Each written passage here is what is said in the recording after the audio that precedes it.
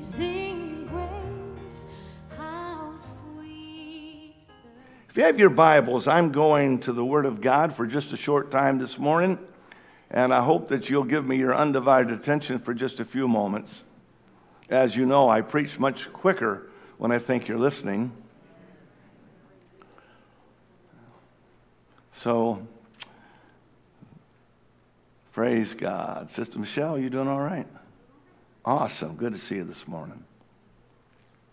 If you have your Bibles, Matthew chapter 4, verse 18, I'm going to the Word. And Jesus, walking by the Sea of Galilee,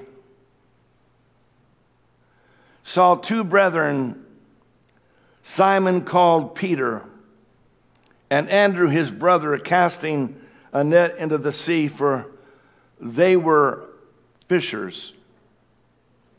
And he saith unto them, Follow me, and I will make you fishers of men. And they straightway left their nets and followed him. And going on from thence, he saw other two brethren, James the son of Zebedee, and John his brother, in a ship with Zebedee their father, mending their nets, and he called them. And they immediately left the ship and their father and followed him. And I'm going to speak this morning on this simple subject just for a moment. God is calling. Lord Jesus, here we are today. We ask that your blessings would be upon us.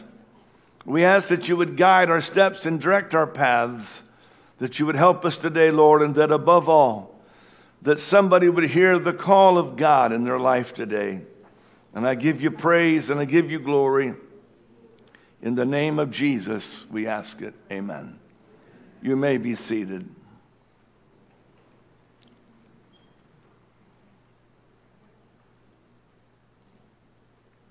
Since the creation of man so many generations ago, generations have lived and died.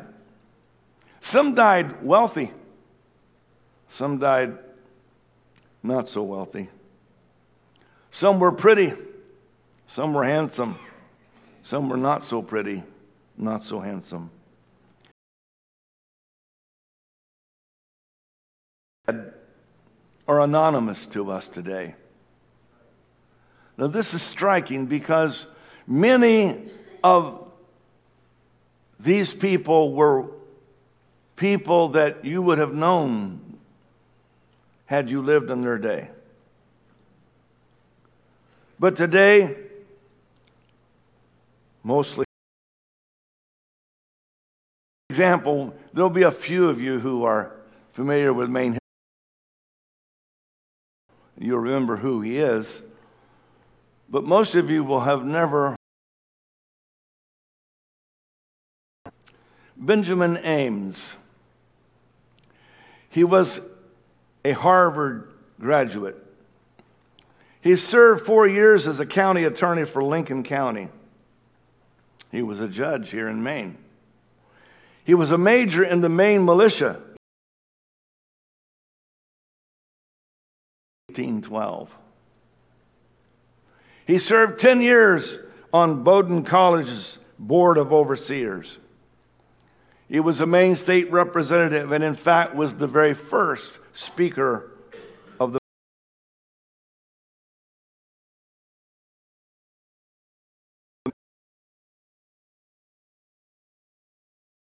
you should remember him for, because he also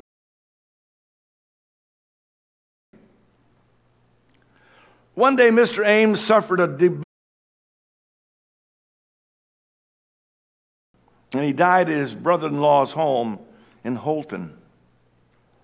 Very well known in his day. Today, however, he's buried in a place that most of us have never heard of, Soldiers Cemetery in Holton, Maine. And I would dare say that most of you had never heard his name spoken.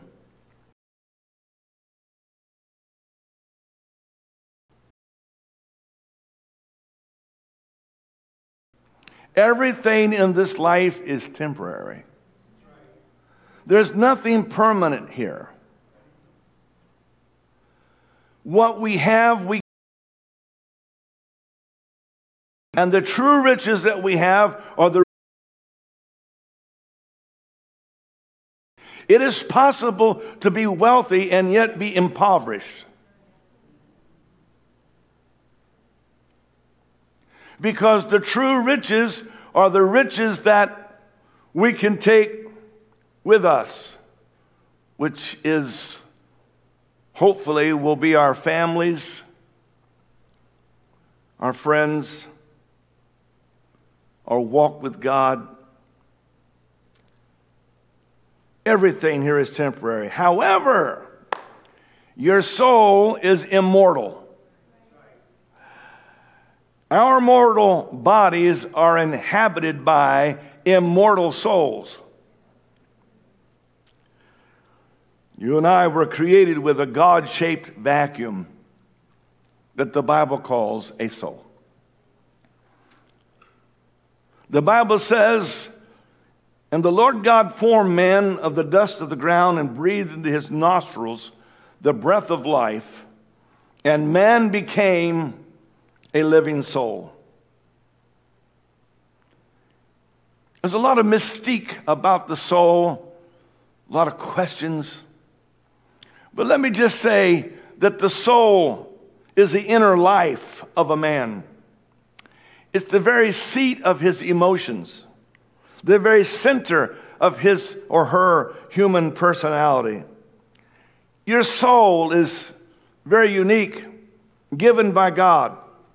And one thing that's common about every soul is the soul longs to be in the presence of God. The soul thrives in the presence of God. And the soul is restless and never happy when not properly cared for. So you can have someone who seems to have a lot of good things going, but they're restless. And whenever they're one place, they want to be somewhere else. And whenever they're doing something, it's never quite enough. And it's always like something is missing. You see, the psalmist David said it like this. Let me use his words. "O God, thou art my God. Early will I seek thee. My soul thirsteth for thee." He tells us how it is. The soul has a thirst for God. This is why you read about so many unhappy people. Because if the soul is not happy, the person is not happy. Your soul must have God just as surely as your body must have food. If a fish can live out of the water without distress, then a man or a woman can live without God without distress. Because the soul that God has placed in you thrives in the presence of God and is very distressed, much like a fish out of water when it is not allowed to have its nourishing presence of God. Somebody says, "Well, God's everywhere." That is true. But the Bible says that the Spirit of God inhabits the praises of Israel.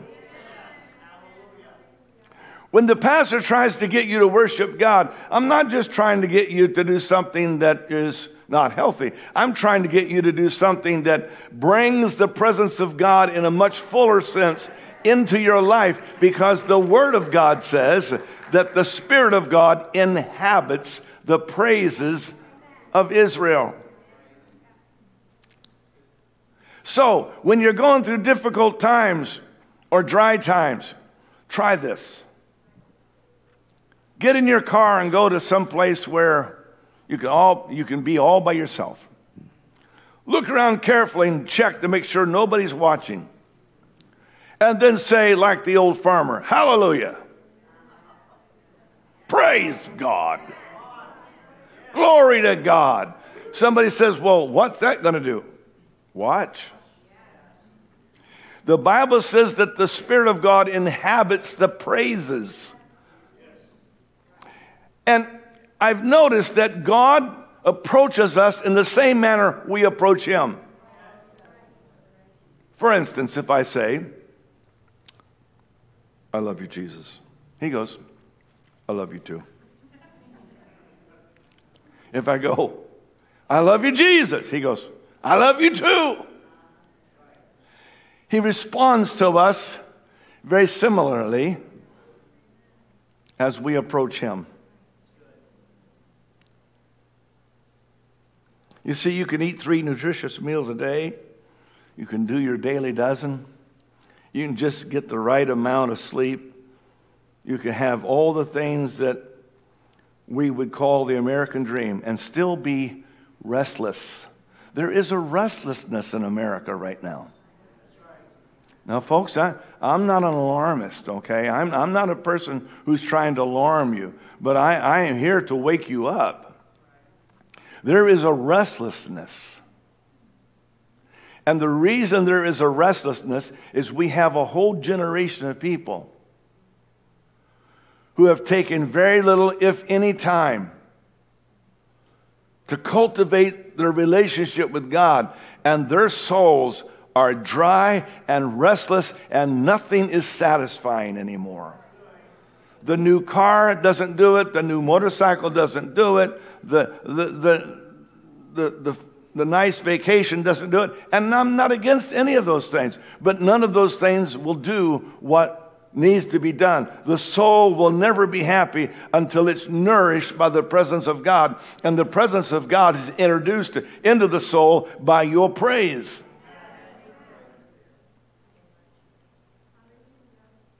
Let me give you another passage that illustrates what we're trying to say this morning. In Psalm 42, the psalmist said, as the hart panteth after the water brooks, so panteth my soul after thee, O God.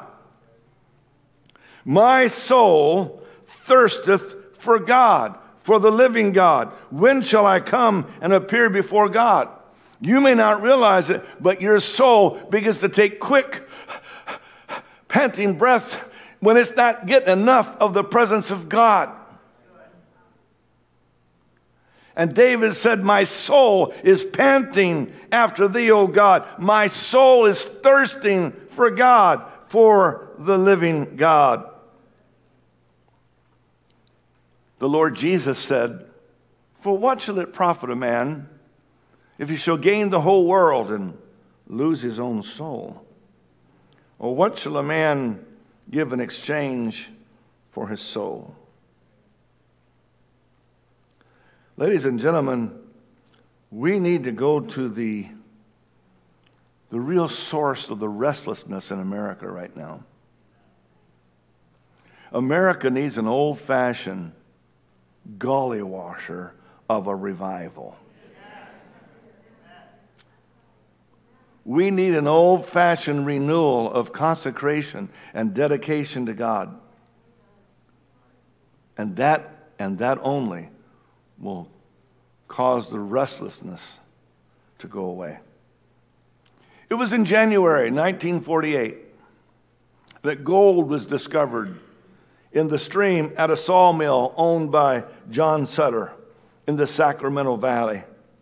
Word of the discovery spread like wildfire along the Pacific coast, across the nation and beyond. By 1849, thousands of people were struck by gold fever, and the gold rush was underway. Spurred by visions of quick wealth, the 49ers streamed into California. The gold seekers came from virtually every walk of life. Farmers mortgaged their farms. Workers gave up their jobs. Many left families behind, hoping to return with a great fortune. They raced by every means of transportation available. The greatest number came overland. They crossed the plains and mountains by pack horse, stagecoach, covered wagon, facing perils of thirst and hunger and treacherous terrain and lawlessness. California was flooded by gold seekers. An estimated 100,000 people flocked to California in 1849, and many more came during the next few years. Mining towns sprang up overnight. Life was rough. Life was uncertain. Often there was little or no organized law enforcement. Yet, in spite of all of that, they willingly left the comforts of the settled and civilized world for the sake of the call of gold.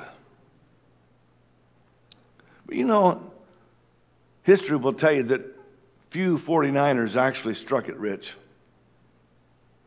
Many failed to find wealth.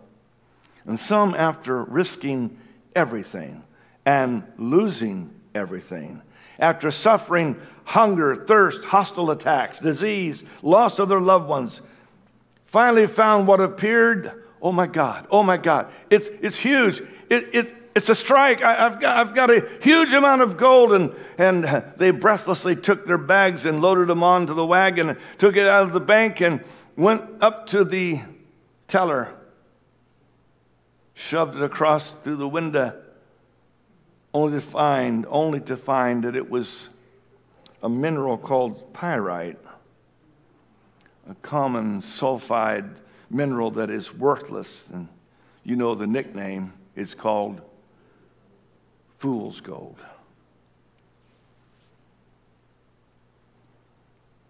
Still with me?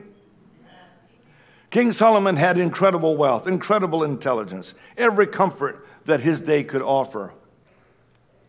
But he got distracted by many things. He forgot the call of God upon his life. And in the evening of his life, you hear Solomon exclaim, "Vanity of vanities, saith the preacher. Vanity of vanities, all is vanity." What's he saying? He's saying meaningless. It's all meaningless. Everything is meaningless. He said, what does a man gain for all the toil which he toils under the sun? Generations come and generations go, but the earth remains forever. And that, my friend, is the same conclusion that every one of Adam's race comes to somewhere along the line when they forget their God-given purpose. The Apostle Paul said, if in this life only we have hope in Christ, we are of all men most miserable. If all we have to look forward to is this life, he said, we are of all men most miserable. Looking at this life only produces the same melancholic chord in every generation. Frustration, boredom, monotony, and unfulfilled desires. Inside the heart of every human, however, there is a thirst for God. There is a desire. God placed it there. There is a desire in your heart to do the will of God, a desire to answer the call of God. Man wants to do good and be good because he was created in God's image, with an inward desire to be good as God is good. The soul of man wants to worship. The soul of man wants to walk in the presence of God. The soul of man wants to serve God. Wherever you go on earth, you will always find that people are worshiping. They may not be worshiping the right thing. They may not be worshiping the right God even. But there is an innate desire in every human, no matter how primitive the civilization. There is always a desire in humans to worship. You don't find it so much, you don't find it in the animal kingdom, but you find it in humans wherever you go. Why? Because I was made in the image of God. I was created a living soul. My soul is happy in the presence of God. If I can have Jesus in my heart, I can be happy in whatever situation I find myself in.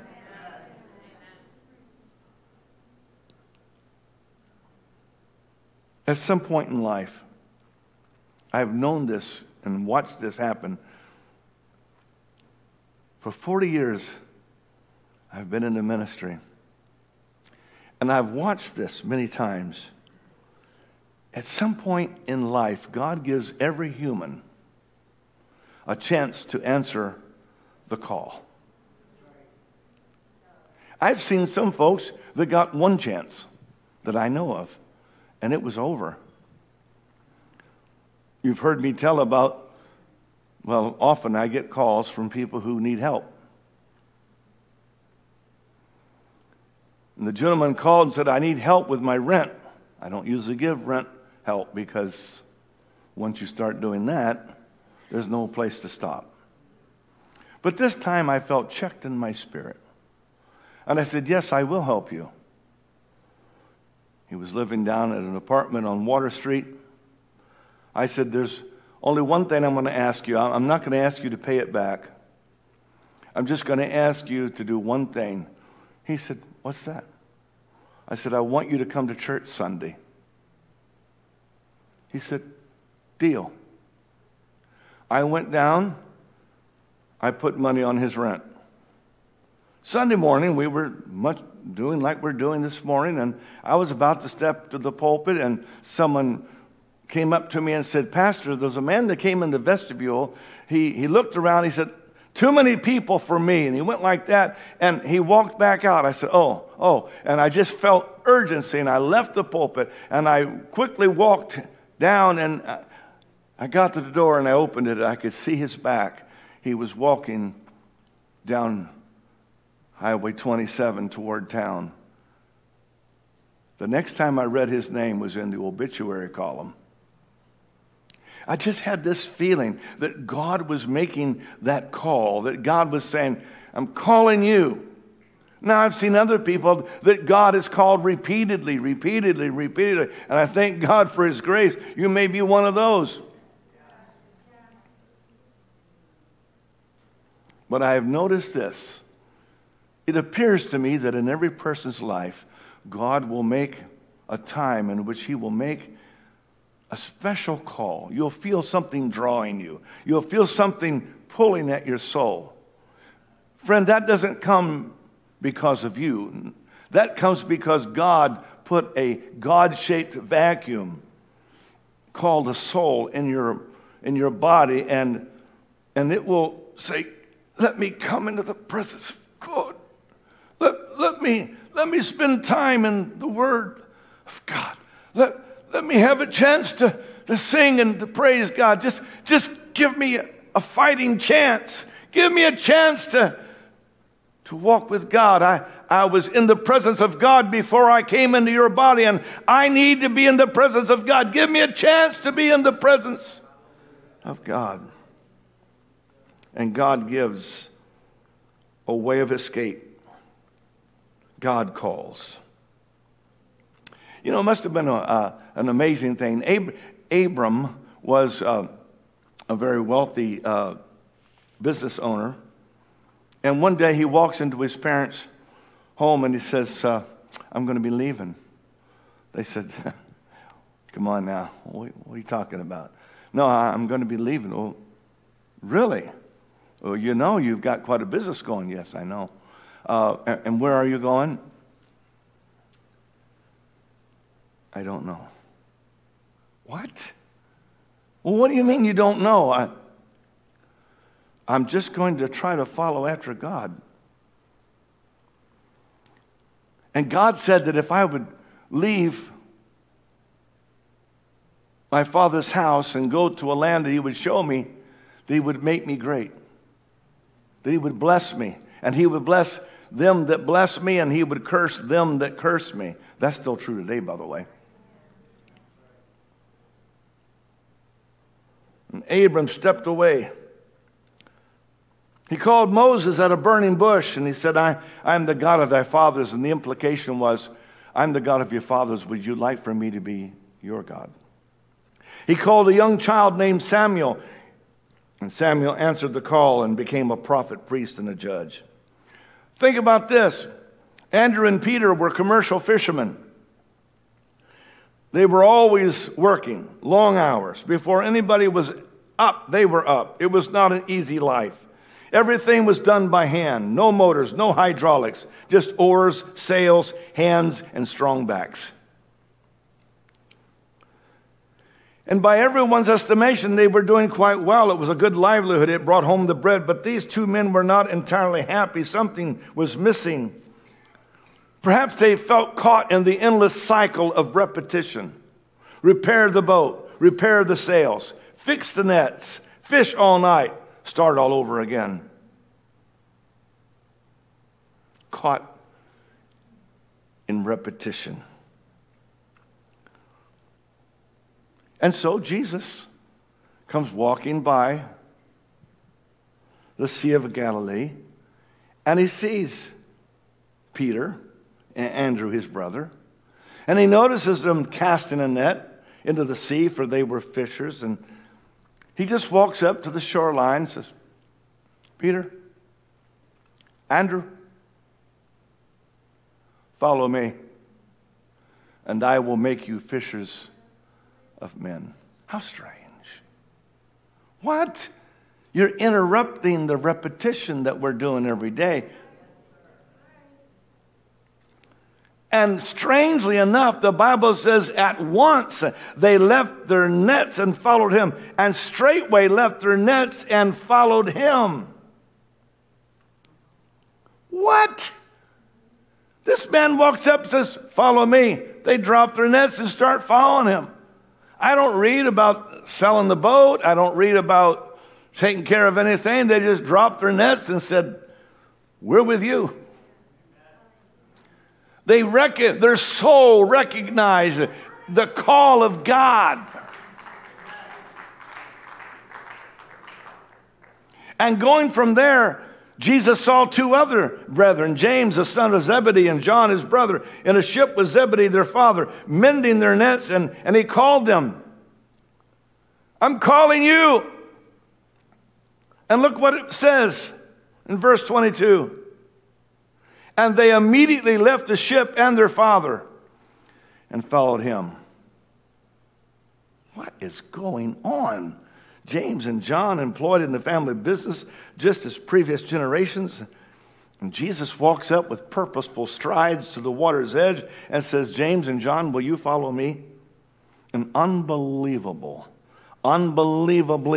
James and John, without a moment's hesitation, just dropped their nets and walked. And they left the family business, the fishing vessel, and their dad. That makes me think of another statement that Jesus makes in Matthew 10. He said, think not that I am come to send peace on earth. I came not to send peace, but a sword. I am come to set a man at variance against his father, and the daughter against her mother, and the daughter-in-law against her mother-in-law, and a man's foes shall be they of his own household. He that loveth father or mother more than me is not worthy of me. He that loveth son or daughter more than me is not worthy of me. And he that taketh not his cross and followeth after me is not worthy of me. And then he makes this statement. He says, he that findeth his life shall lose it. And he that loseth his life for my sake shall find it. And it brings a statement to my mind, a song that says, I lost it all to find everything. He is the pearl of great price. He is the treasure hidden in the field. He's worth everything. To get Jesus is worth everything in your life. And so James and John stepped off the boat. Empty nets lying at the water's edge told a story that few could believe. It was the talk of the town, and none could explain how some crazy fishermen agreed to go where Jesus led with no thought of what they would gain, for Jesus had called them by name, and they answered and they said, we will abandon it all for the sake of the call. No other reason at all but the sake of the call, wholly devoted to live and to die for the sake of the call. Now you might think they made this huge sacrifice. You are absolutely wrong. I've been over there and have done some touring and praying and reading the Word and looking at different locations. And when it came to the Sea of Galilee, it was a lake about the size of Moosehead Lake. Peter and James and John, Andrew, they were fishermen who would have spent their life fishing on a lake about the size of Moosehead Lake. But when Jesus calls you, he elevates you. Now you'll see his name as St. Peter and St. James and St. Andrew. What happens when God calls somebody? He never pushes them down. He always elevates them. Now they are household names that still are remembered throughout the centuries, the many, many, many centuries of time. They are remembered because one day Jesus walked up and said, "Follow me." And they said, "Yes, I'm going to follow you." And today they are remembered, even in the good word of God. I have to tell you that the call of God always elevates from the mediocre. The call of God, it's a wonderful thing. Wow. The call of God brought them into friendship with Christ. The call of God brought them to an upper room. The call of God led them to a beautiful gate where a lame man was healed. The call of God caused their names to be written in the Lamb's Book of Life, brought them into God's Hall of Fame. The call of God gave them eternal life. Not one time do we read where the men who obeyed the call of God complained bitterly. Now, in the 40 years of ministry, I have stood beside many dying people. Matter of fact, I've married a lot of your young and buried a lot of your dead. But I have never heard, as I stood beside the bed, a person say, "I just regret that I answered the call of God." I've never heard anybody say, "Man, I just gave God too much of my life." I may have heard other things, but that's not one of them. I have heard people thanking God that they were able to live for God all those years just before they passed into eternity.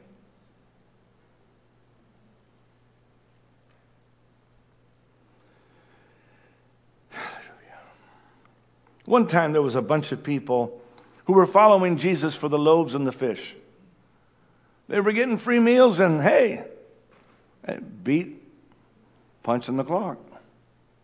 So they followed Jesus for the loaves and the fish. One day Jesus got up and he made some very hard statements, and they said, "Oh, we don't understand. This doesn't make any sense." And by the droves, they got up and walked. Jesus looks at his close disciples and he said to the 12, "Will you also go away?" And Simon Peter answered him, "Lord, to whom shall we go? Thou hast the words of eternal life." Ladies and gentlemen, I'm so thankful that God is so gracious and so good. I've been blessed to be able to do a lot of things that, God's been very good to me. But hands down, the most important thing that ever happened to me was when I was just a small child and somebody said, "Is there anybody here that would like to give their heart and life to Jesus Christ?" And I walked up to the front and I cried and I lifted my hands. I was 9 years old when Jesus Christ filled me with the Holy Ghost. And I had an experience like they had in Acts chapter 2. God took control of my tongue. I spoke a language I did not know. Somebody said, "Well, what's that?" You'd have to do a little Bible study with me for me to share with you what that's all about. But I will tell you this, it's available to everybody no matter where they are, who they are. It's available. It has been a lifesaver for me. When I walked into the intensive care unit and Deborah had tried to commit suicide and had done a fairly good job of it. And the artificial respirator was keeping her lungs going. And I walked in, laid my hand up on her head and said, "Oh God, in the name of Jesus." Nothing happened. There was no expectation that she would live from the medical staff. I walked out, I called my wife, I said, "Get a prayer team praying. I'm going to go back and pray one more time." My wife got some ladies to pray, and while they were praying, I walked in, and ladies and gentlemen, I tell you the honest to God truth, when I put my hand up on her head, and it was in their hospital, as I recall, in Waterville, Maine. When I put my hand upon her head the second time, and I said, in the mighty name of Jesus, her shoulders went boom, boom, boom, boom. Her eyes blinked open, and she was released from the hospital. I'm going to tell you that obeying the call of God is the most important thing that anybody in the world could ever do.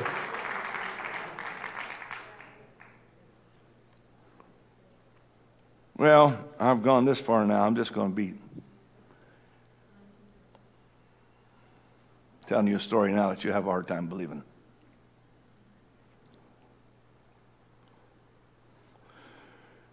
This Christian lady was in her home, and she was asleep, and she woke up. It must have been around 1 or 2 o'clock in the morning, as I recall. And she said the Holy Spirit of God impressed her that she was to sing power, power, power in the blood. And so she did. And she felt like the Lord was not happy with that. And she felt, this is crazy, that she should go out on the back porch and sing power in the blood. So she went out, opened the door, stood on the porch, and at 2 o'clock in the morning, would you be free from your burden of sin? There's power in the blood, power in the blood. Would you be free? And she started singing the verse and the chorus, and she felt relieved, and she went to bed, and she went back to sleep. Next morning, and she woke up, and she thought, uh-oh. She quickly put on a house coat, cracked the door, and there was a neighbor standing there. He said, ma'am, were you singing power in the blood at 2 o'clock this morning on your porch? She said, yes, matter of fact, I was. He said, ma'am, I was standing in the bathroom with a razor to my throat. I was done. I couldn't take anymore. And I heard you singing, would you be free from your burden of sin? There's power in the blood. Power in the blood. Would you or evil the victory win? There's wonderful power in the blood. He said, ma'am, thank you. You saved my life.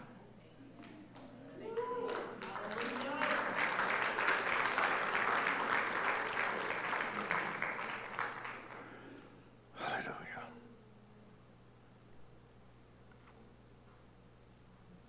25-year-old Sir Winston Churchill was the London Morning Post correspondent at one time. He was assigned to cover the Boer War in South Africa. He was aboard a British armored train that would take him as close to the front as he could get. The train got too close. There was a sudden crash. The train had struck a boulder on the tracks, a Boer booby trap. It was an ambush. Churchill was captured, thrown into prison at Pretoria. The Pretoria prison was among the world's most carefully guarded strongholds. Still, that did not stop Churchill from plotting an escape with 2 other British captives. As darkness fell, the trio waited for their opportunity. It was now pitch black. The sentries exchanged their posts. Churchill sprang across an open area, hurdled a fence of barbed wire mesh. When he looked back, there was no one. His comrades had missed their chance. Churchill escaped. Of course, you know, went on to become England's prime minister. There comes a time when action is required. There comes a time when God calls, and it's not good enough for him to call. You have to take an action to answer that call. And Churchill sprang into action, and the other guys, for whatever reason, timidity or whatever, they hung back and they missed their chance. If you move with the crowd, you'll get no further than the crowd. God is calling you to step from the ranks of the anonymous to answer the call of God like you never have before. Christ said, "But the hour cometh, and now is, when true worshipers shall worship the Father in spirit and in truth, for the Father seeketh such to worship him." When I was a kid, I always marveled at the picture of Christ at the door. How many's seen that beautiful classic picture of Christ standing at the door with his hand upraised, knocking? And I wondered why. Why would Christ be standing at the door and knocking? And then I looked down, and in this classic picture, I noticed there's no handle. There's no doorknob. There's nothing. It's all from the inside. So he says, "Behold, I stand at the door and I knock, and if any man hear my voice and open the door, I will come in to him and will sup with him and he with me." I'm not quite sure where this message is going today, and it's coming to a conclusion right now. All I know is that in every person's life, there is a time or times in which God says, "You know what? I'm going to draw you closer to me." And it's very important at that time in our life, whenever that season is, and you know when the season is because you'll feel it drawing you. It actually has a drawing power. And you'll feel like, I want to pray more. I want to know the Lord better. I want to get closer. And that's God giving you this invitation. Whenever God makes an invitation like that, don't take it lightly. Don't just say, "Oh, I'm just feeling a little bit sentimental. I'm feeling a little bit emotional. I'm just feeling like it's just me." And it's not just me. It's God calling. And that call is evidenced by the soul that says, I felt God. I want more of that. And sometimes it can be like a chance meeting in the night. Sometimes it can be like, it can be unplanned. And all of a sudden, you hear footsteps. Your soul, at least, hears the footsteps. It's the Nazarene. He's walking up to the shore where you're busy with your life's jobs. And he says, "Follow me." And the answer you give to that determines what is going to happen in the rest of your life and in eternity.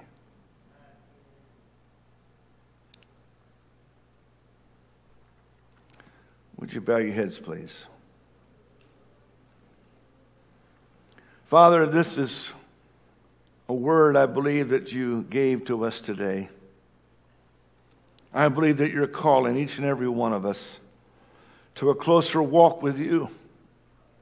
I believe, oh God, that there are many things that are distracting us, perhaps hindering us in our divine purpose that you have for our life. I ask, oh God, today that let the presence of God reach into the hearts of all of us. None of us can say, "This does not apply to me." But each and every one of us, Lord, we need your presence. We need your power. We need your spirit in our lives. We need you now more than ever. Our nation is in trouble.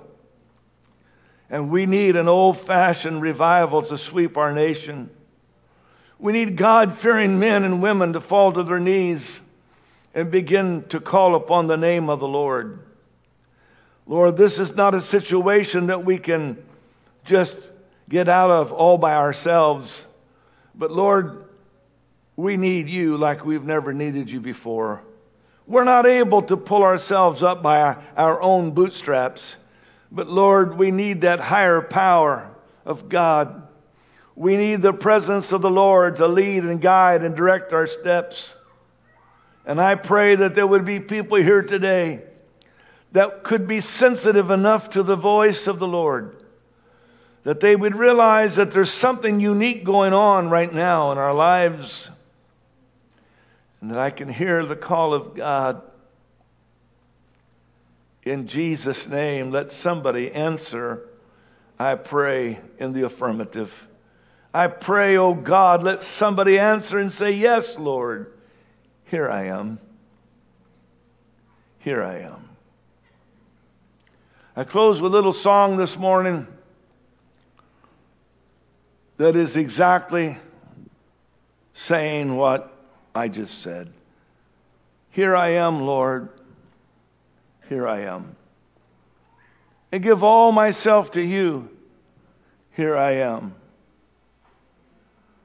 You see, if you'll let God have his way, you need to start maybe having a little prayer walk in the daytime or night. Maybe it's time to take a few moments on your break and just talk to God.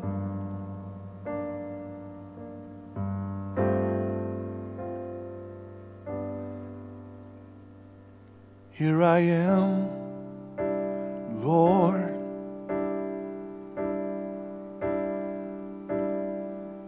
Here I am.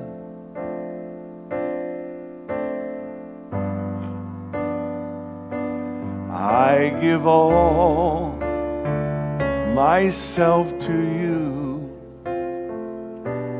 Here I am.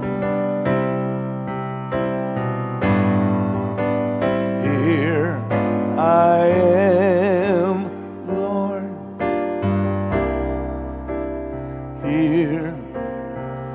Here I am.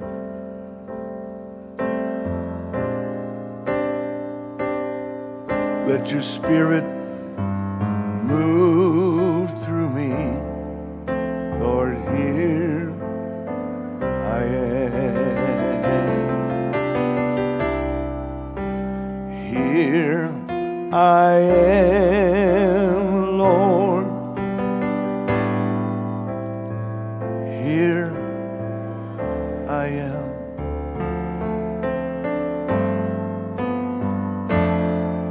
I give all myself to you. Here I am. Here I am, Lord. Here I am. Let your spirit move through me. Let your spirit move through me. Let your spirit move through me. Here I am.